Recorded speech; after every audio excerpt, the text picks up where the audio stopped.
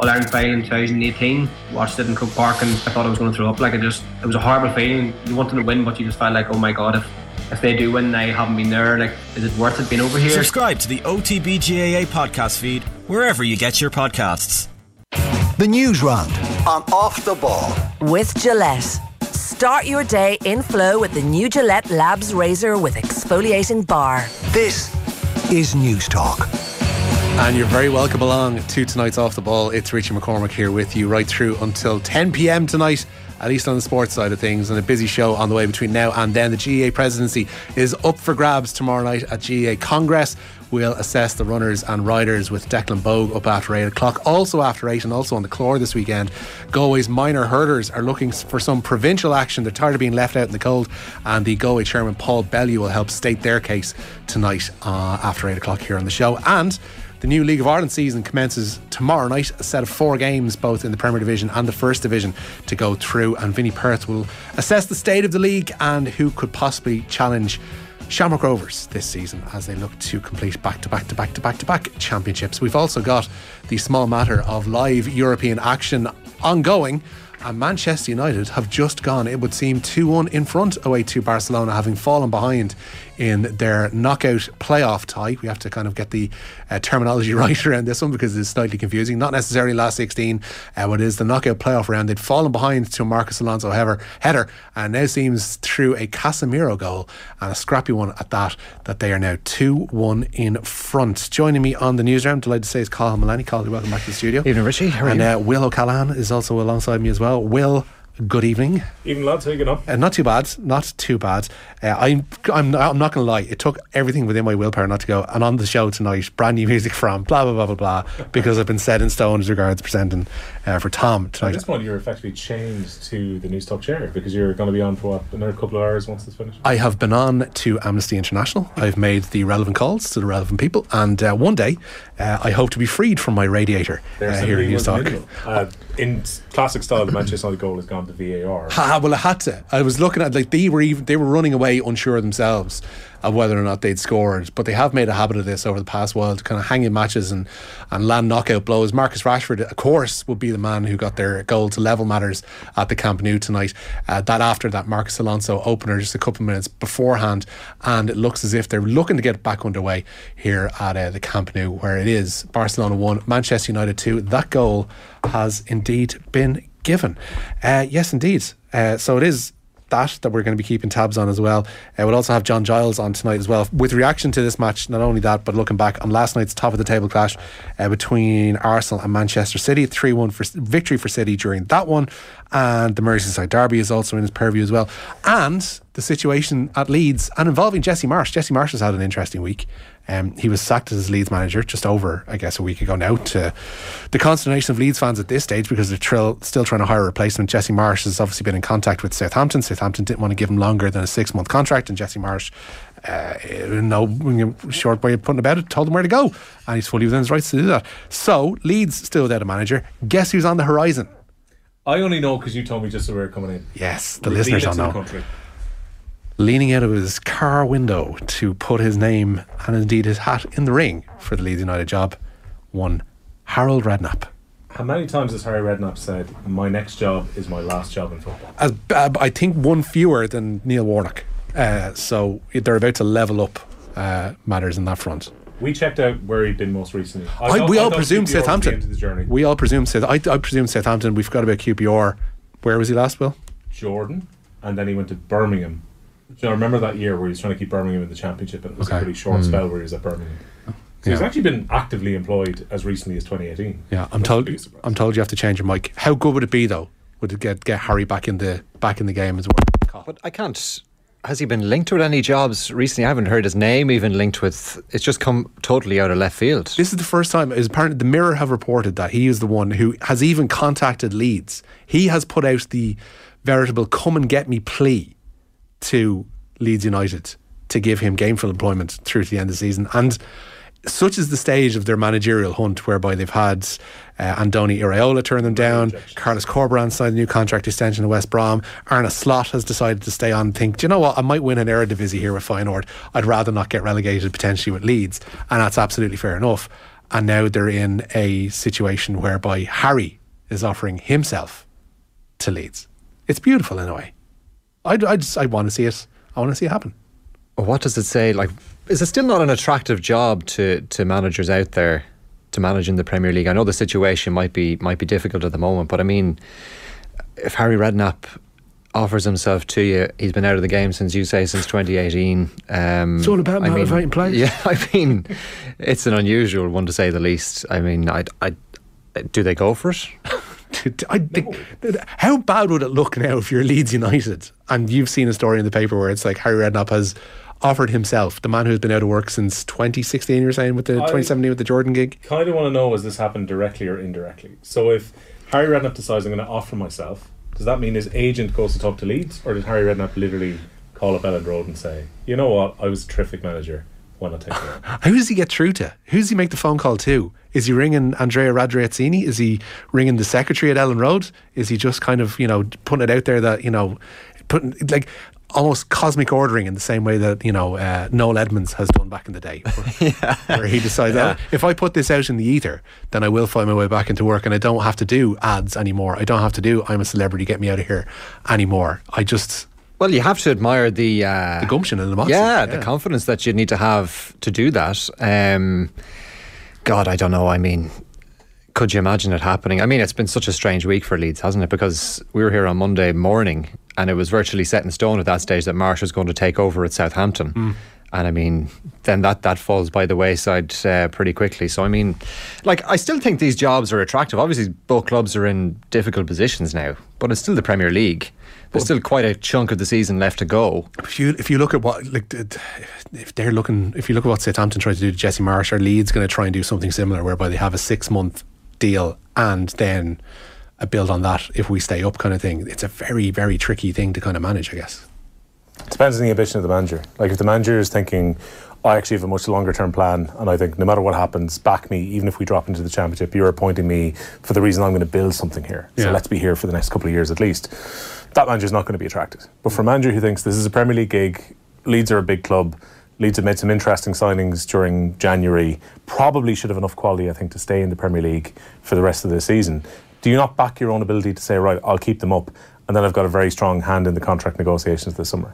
Yeah, it's an interesting one. I'll be interested to put it to John. I'll be interested to put the Redknapp story to John and see if we get an instant reaction, because I'm not sure, because this only kind of came through in the last hour or so, whether or not he's heard that one and what his reaction to it would be, or whether or not he has a dossier prepared, much like when Terry Venables was on the verge of becoming Ireland manager. Apparently, we're going to shoot this kite down, as Dunphy said. We are, absolutely. Spectacularly. What have you made of this so far, Will, by the way? The Barcelona United game. It's actually been, it's quite clearly neither club is at the level they probably have been previously and probably would want to be themselves, but it's been an entertaining contest nonetheless, as Eric Ten Hag gets a yellow card for giving lip. Yeah, I mean, it feels like the tie has swung even as it's gone on in Manchester United's favour, because Pedri, who was having a really good first half, went off injured just before half time. Then Barcelona took the lead for all the possession they had in the first half, had created very little. Manchester United created the better chances.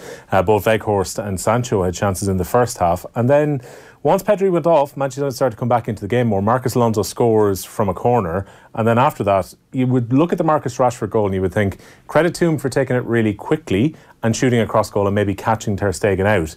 But Ter Stegen really should be saving at his near post. And then you saw the second goal, which was eventually bundled home by Casemiro. Varane tried to apply the finish before that.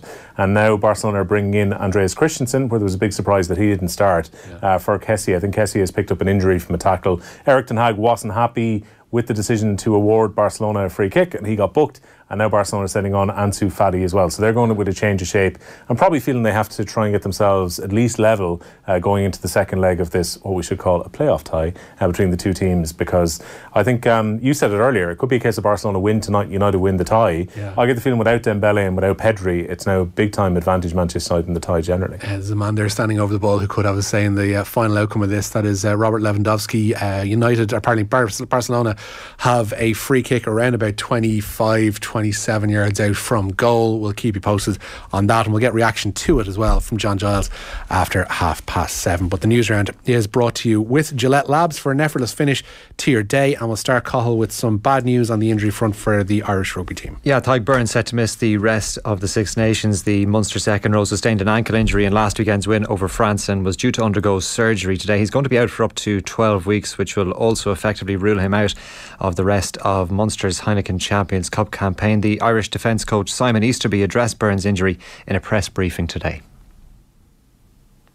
He's headed in for an operation today, and I guess the kind of high ankle issue, which is the syndesmosis, which is going to be anything between 10 and 12 weeks out of action. So yeah, it's quite a common operation these days, and it's a procedure which a lot of players have had to go through. So hopefully the operation goes well and he's back up and running and ready to go in about 10 or 12 weeks. Yeah, when the next cab off the rank in that respect, Will, is Ian Henderson. It's not really, you don't want to say too much of a cause for concern, because any injury like that is a cause for concern. I think the hope now for him would be that he's back up and running at full tilt by the time the World Cup rolls around, and that we can manage in terms of the second row from here on in. It's probably a bigger blow for Munster in the grand scheme of things. With this time window, he's not going to be available for South Africa for their trip in the quarterfinals in the Champions Cup, and Beirne is such a crucial player on both sides of the ball for Munster that's a huge blow. As you say, I think Beirne's been playing very well for Ireland. He's actually meshing quite nicely with James Ryan, but when you can bring in a line and Ian Henderson to step into the second row, that cushions the blow a lot more than it will for Munster, unfortunately for them. Yeah, some shocking news as well today, Cathal, and I guess this is an unexpected one, but huge news as regards Catherine Dane. Yeah, she's revealed that she suffered a brain hemorrhage during an Ireland training session. The Scrum half posted on social media today to say the incident occurred 3 months ago, and Dane thanked the IRFU's medical team who were on hand to respond immediately. She also thanked Beaumont and Connolly Hospitals, Rugby Players Ireland, and her family and friends for their love and support. The 26-year-old says she hopes to make a full recovery and return to work and rugby in the future. Yeah, we wish her all the best of that. An exceptionally serious issue with which to deal for Catherine Dane there. The rugby news continues, and indeed the attritional nature of the sport kind of coming to the fore again. Yeah, Jack McGrath announcing his retirement from the game today. He was released by Ulster last year and had been battling a hip problem in recent seasons. He spent most of his career at Leinster, where he won the Heineken Champions Cup in 2018. Also made over 50 appearances for Ireland. He was part of the Six Nations winning squads of 2014 and 2015. And in addition to that, McGrath also played 3 times for the British and Irish Lions. Yeah, fantastic player in his day. This next story is absolutely fascinating me. I was kind of all over it last night because it was developing literally as it was trying to finish up, and I saw the news from the Times that the Welsh players en masse, the Wales squad, had walked out of a charity do. Because it was one of their sponsors. They had the week off. They were all expected to turn up. They were there and then walked out at this event at a hotel in Cardiff. And this is all related to the terrible situation that they find themselves in, whereby there's a freeze on recruitment, there's a freeze on new contracts.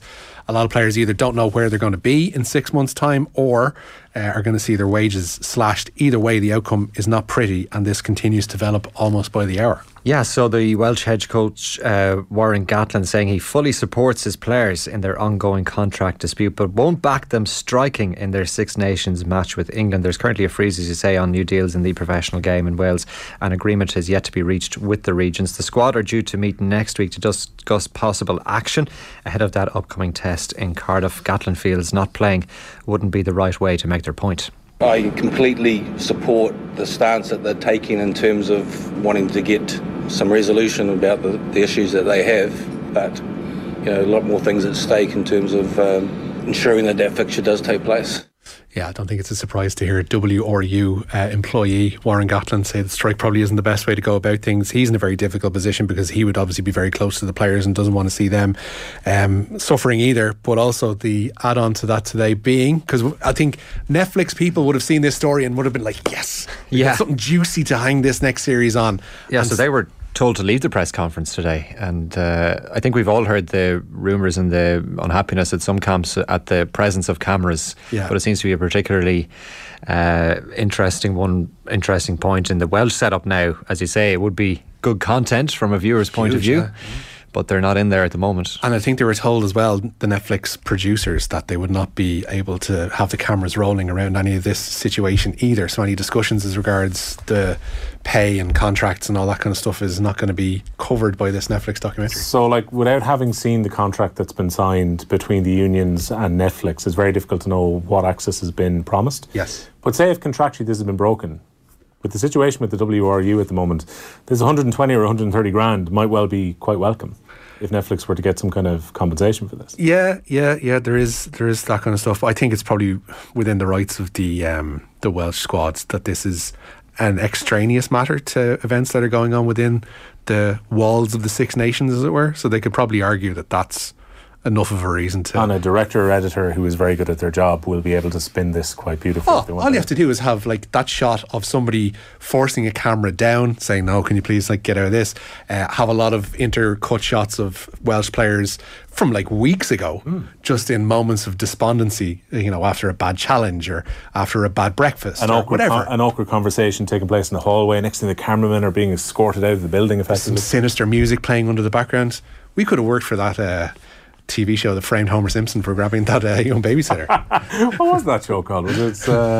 I'll come back to me in a second. It was the Simpsons version. It was of Hard Rock Copy, Bottom, wasn't it? Rock Bottom. There you go. That's what the one with the clock in the background. Yeah. Listen to the music first. She's clearly evil. Rowdy Ronnie Peeper, I believe, was what was used against Homer. Well, we'll leave the titles for that potential documentary out to the listeners. 53106 if you want to get in contact tonight, and you can tweet us as well at Off the Ball. I mentioned last night in the news round that it's been a very difficult period for Tipperary's hurlers as regards the list of injuries that are out there.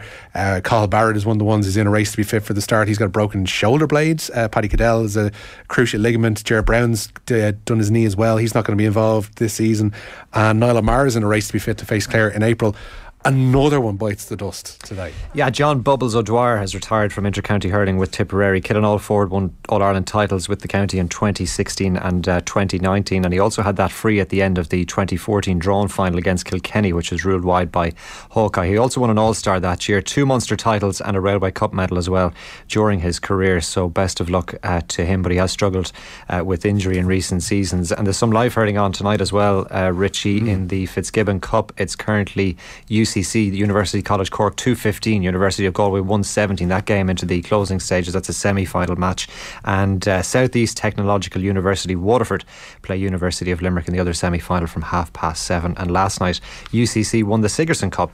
They beat UL after extra time. They did indeed. The Bubbles retirements, I'm always intrigued by the timings of these things. I think before the league you kind of understand, maybe you kind of get a sense of where your involvement is going to be. In the midst of a league campaign, when the championship is on the horizon, when Tipperary are in the midst of an injury crisis that might benefit a fit Bubbles O'Dwyer. Yeah, you'd wonder what conversations taking place between Liam Cahill and Bubbles about potential game time later into this season.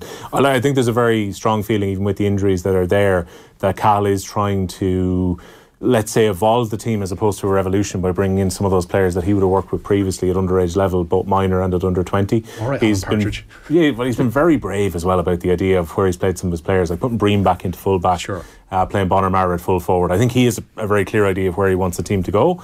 But God, if they could have the Bubbles of 2016, who was almost the perfect melding of a tremendously skillful player, and he is known as the wristy hurling player's wristy hurler. That's how good he was with his wrists. A very kind of distinctive striking style that he had, where he could generate power with very little backlift with his shots as well. With also the work rate that he provided for Tipperary in that 2016 season. I think he was a big reason as to why they won the Liam McCarthy. And even in 2019, he still complemented some of the big scorers around the team with his work rate as well. But unfortunately, as Carl mentioned, the last couple of years have not been good to him injury-wise.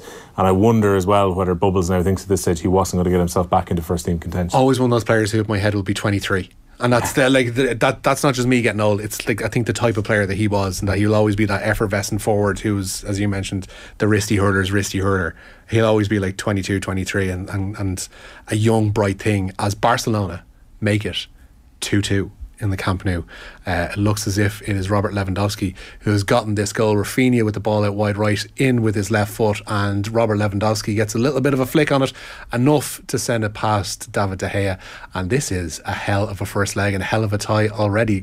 I don't think he touched Lewandowski. that? I'm not sure if he does. I thought he did from the initial replay. No, he's done the classic striker thing, lads, where he has gone off to claim it as if he thinks he's got a heel on it. The ball has actually gone directly in. Yeah. You could say that his run has created the situation where the defenders can't block the cross. Yeah. But I think that's a Rafinha goal. That's a 100% Rafinha goal, as the UEFA graphics tell us. 1 goal in 1 match for the Brazilian. Barcelona 2, Manchester United 2. 13 minutes to go in this one. Looking forward to getting John Giles' opinion on this one after 7:30. Other games ongoing. Half of our slate of games are already towards the closing stages, Carl. Yeah, so they're all approaching the final 10 minutes now or so. It's goalless between Ajax and Union Berlin. It's Salzburg 0, Roma 0 and Shakhtar 2, Rennes 1. So all those games got underway at 5:45. Then Bayer Leverkusen against Monaco is one of the 8 o'clock starts. Juventus versus Nantes, Sevilla versus PSV, and Sporting against Midtjylland. All of those games underway from 8.